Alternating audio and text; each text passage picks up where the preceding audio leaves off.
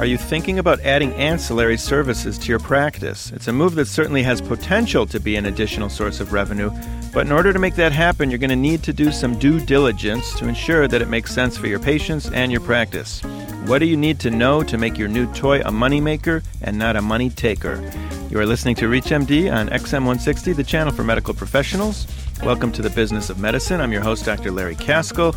Our guest is Owen Dahl, president of the medical practice management firm Owen Dahl Consulting, based in the Woodlands, Texas. Mr. Dahl, welcome back to the Business of Medicine. Well, it's great to talk to you again, Dr. Kaskel. Thanks for giving me this opportunity. So, Owen, is it a good time? We're in the middle of a terrible recession. Is it a good time to add services? What do you think? That's the $64,000 question, so we're looking at the return on investment in terms of that.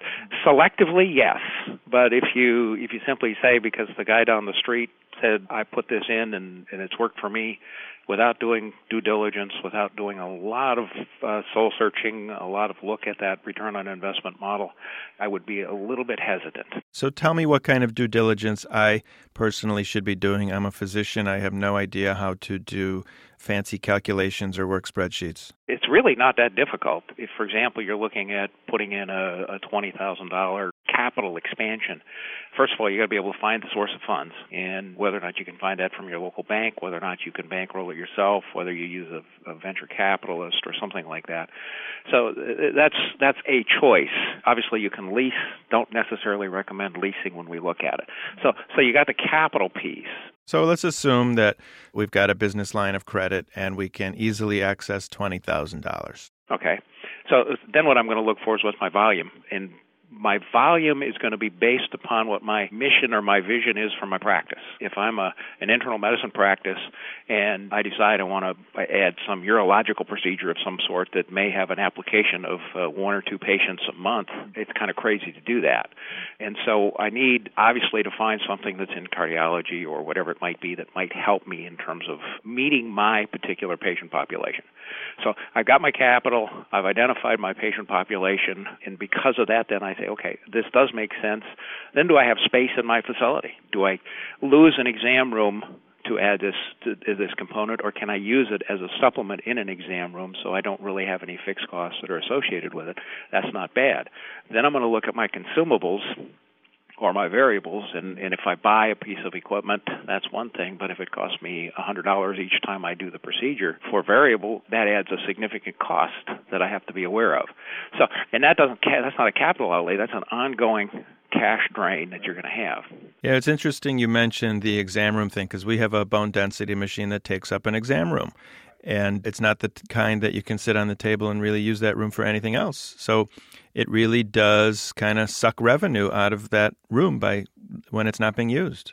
Well, yeah, and what you're talking about, okay, so you got a 10 by 10 exam room, so you got 100 square feet. Well, if you're paying $20 a square foot in terms of rent, you've tied up a significant amount, again, of your capital for very little or a potential low rate of return. So I want to look at utilization of my space as well as all of these other components that we talked about. Then, do you have the right staff? Do you need to train the technicians, and does the package that you're going to buy give you the opportunity to train your medical assistant to do this, or do you have to hire a special person? Can you do this at any time with any patient, or can you only do it when a technologist is available who comes in just on Tuesday afternoons? And so I'm thinking all of those kinds of things, but those are all cost sides. I got to also look at what the CPT code reimbursement rate is going to be. The Glengarry codes. Right. Is Medicare going to pay for it? Is United or Blue Cross or any of my other managed care payers going to pay for it? And I want to find out what their reimbursement rate is. Because then when I calculate this out, I got my capital, I got my variable cost per piece of equipment, I know my allocation for space, and then I know my staffing costs. And so on my $20,000 investment, it's going to cost me $90 per procedure. If I do this over, say, a 12-month estimated volume, and my return on my, from the managed care company is 180, but my return from Medicare is 120. Is that an adequate return in terms of me being able to do that? How long will it take me to get my capital investment back? Will that be 6 months? Will that be 12 months? Will that be 24 months? What's an industry average when you buy a piece of equipment? When should it have paid for itself? Well, I clearly like to look at that in less than a year. But, again, that depends upon the significance of what that particular piece of equipment does, what your growth rate is, and what you're doing in terms of meeting your patient demand. Our hair removal laser paid for itself in 8 years. Was that good? That was a terrible one, which we got because the guy down the block got one. That's part of what I was saying is that you have to look at your own practice, and just because somebody down the street who you met in the lounge at the hospital or went out to play golf with said that they were doing well with it, that doesn't mean that it's going to translate to something that's going to be a return for you. No, but that brings up just the whole competitive nature of doctors, where this doctor's got a nice new car. I want that new car. So you may make decisions that aren't really based on doing due diligence. Well, if you remember, one of the things I did is I wrote this book called Think Business. And my whole point in it is that physicians don't think as businessmen. And so what we're talking about so far is a good return on investment, recognizing those costs, recognizing the revenue. That's a business-type decision. That's not an emotional decision based on what somebody else did. So once we get that understanding, and we say, okay, I want to look at the facts. I mean, you as a physician, if you take care of me, you clearly are looking at the facts based on what my blood counts are, what my X-rays are showing, and all of that stuff. That's all factual. If you've just listened in or just tuned in, you're listening to The Business of Medicine on ReachMD XM160, the channel for medical professionals. I'm Dr. Larry Kaskel, your host. My guest today is Owen Dahl, president of the medical practice management firm Owen Dahl Consulting, and we're talking about the process of adding an ancillary service to your practice. All right, so Owen, let's say my due diligence is done. I've decided that I will eke out a small profit. It will not eat away at my staff, and I want to do it. I'm excited. So then what do I do once I get it? How do I roll it out? How do I tell patients about it? Again, your marketing piece is going to be based upon, first of all, your word of mouth and the type of patient that you bring into the practice. So if I'm a regular patient of yours and you think that I would be a candidate for that particular procedure, and you're not quote unquote abusing it, you're not just saying I'm going to give it to him because he's a patient of mine. There's got to be obviously the medical need, but then I need to be aware of what that is as a patient. Well, how am I going to be aware of it? You can spend a lot of money on advertising. You can print brochures. You can go to local clubs and organizations and do public speaking about that kind of thing. But more likely than not, if you're going to build a model inside your practice, it's going to be based on your patient census. And so you're not going to spend a lot of money in terms of outside marketing. Oh, and you brought up the word abuse it. And I think anytime a physician, I'm going to generalize here, anytime a physician buys a new toy, he is going to want to use it more than not use it. And, I think of the cardiologists that have a nuclear magnetic machine in their office. And if I send them a patient, everybody gets a stress test, whether they need it or not. And you may, the cardiologist may be able to come up with a reason for why that patient needed the test. But if he didn't have that machine, that patient would not have gotten that test. So there is some abuse that goes on, and we as human beings can rationalize it away. And I'm not a physician, but statistically, I can support everything you said, that there clearly are abuses, there clearly are duplications. Why we're talking about a standard EMR going across the world and all of those kinds of things is because we have duplications of tests. And so there clearly is abuse. We have to accept that. And that's another reason why I say you've got to look at your patient population. You've got to look at those kinds of things internally and say, this is a good investment. Now, there are other kinds of investments that you can make because, fortunately, with the Internet today, you can find some cardiac monitoring and a lot of other kinds of things where you don't have to put that $20,000 capital investment out there. You can do some other kinds of direct, definite services for patients without significant out-of-pocket investments. Throw some of those ideas out for everybody to hear. Again, I think anything from hearing screening to eye screening to cardiology screening and so on, where you can actually find services which will help you be able to offer those particular kinds of testing, those kinds of support for the patients, maybe with a per-click or a per-use base type of lease or rent, as opposed to having to come up with a capital scenario. You offer me as a patient the service without a significant investment. You may make only 20% or 10% on that particular procedure, but you're doing it as a service, and then you're doing it without the significant financial risk, which as we look at national health insurance, as we look at some of those reimbursable kinds of scenarios that we're talking about, and the whole point you brought up about abuse and Stark and all those kinds of issues, we may want to take a look at some less risky but definitely complementary ancillaries to what we offer our patients now. The toys are exciting. I mean, the machines are pretty cool to have. They may not make as much sense as doing something much more simple, like offering prescriptions for patients. That's what I wanted to ask. Do you have any practices that you're seeing that are adding, giving out, or doling out prescriptions at point of service? Absolutely. How does that work? I mean, it seems like a giant hassle. Well, it's not necessarily a hassle because you're writing a prescription now. So from your point of view, what you're doing is writing a prescription and sending it to somebody.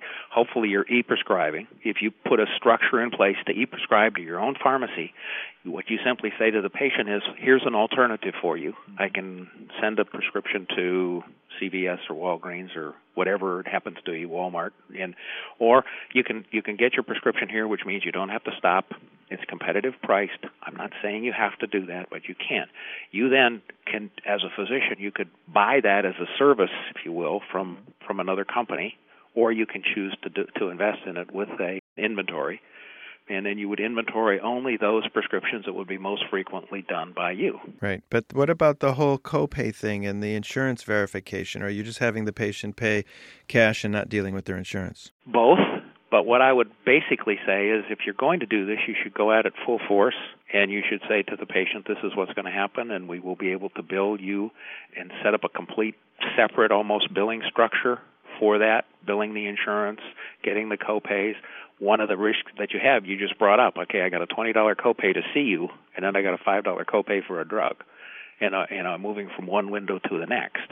It seems, just hearing about it, to be very labor-intensive with the front office staff. It can be, but again, if we're serious about looking at, we have to come up with alternative sources of revenue that's legal based upon the state law that I have. Then I can do that. But what I also found, and this is back to the return on investment kind of scenario, a couple of years ago, we were talking to a lot of people about the development of and the establishment of a lot of ancillary services.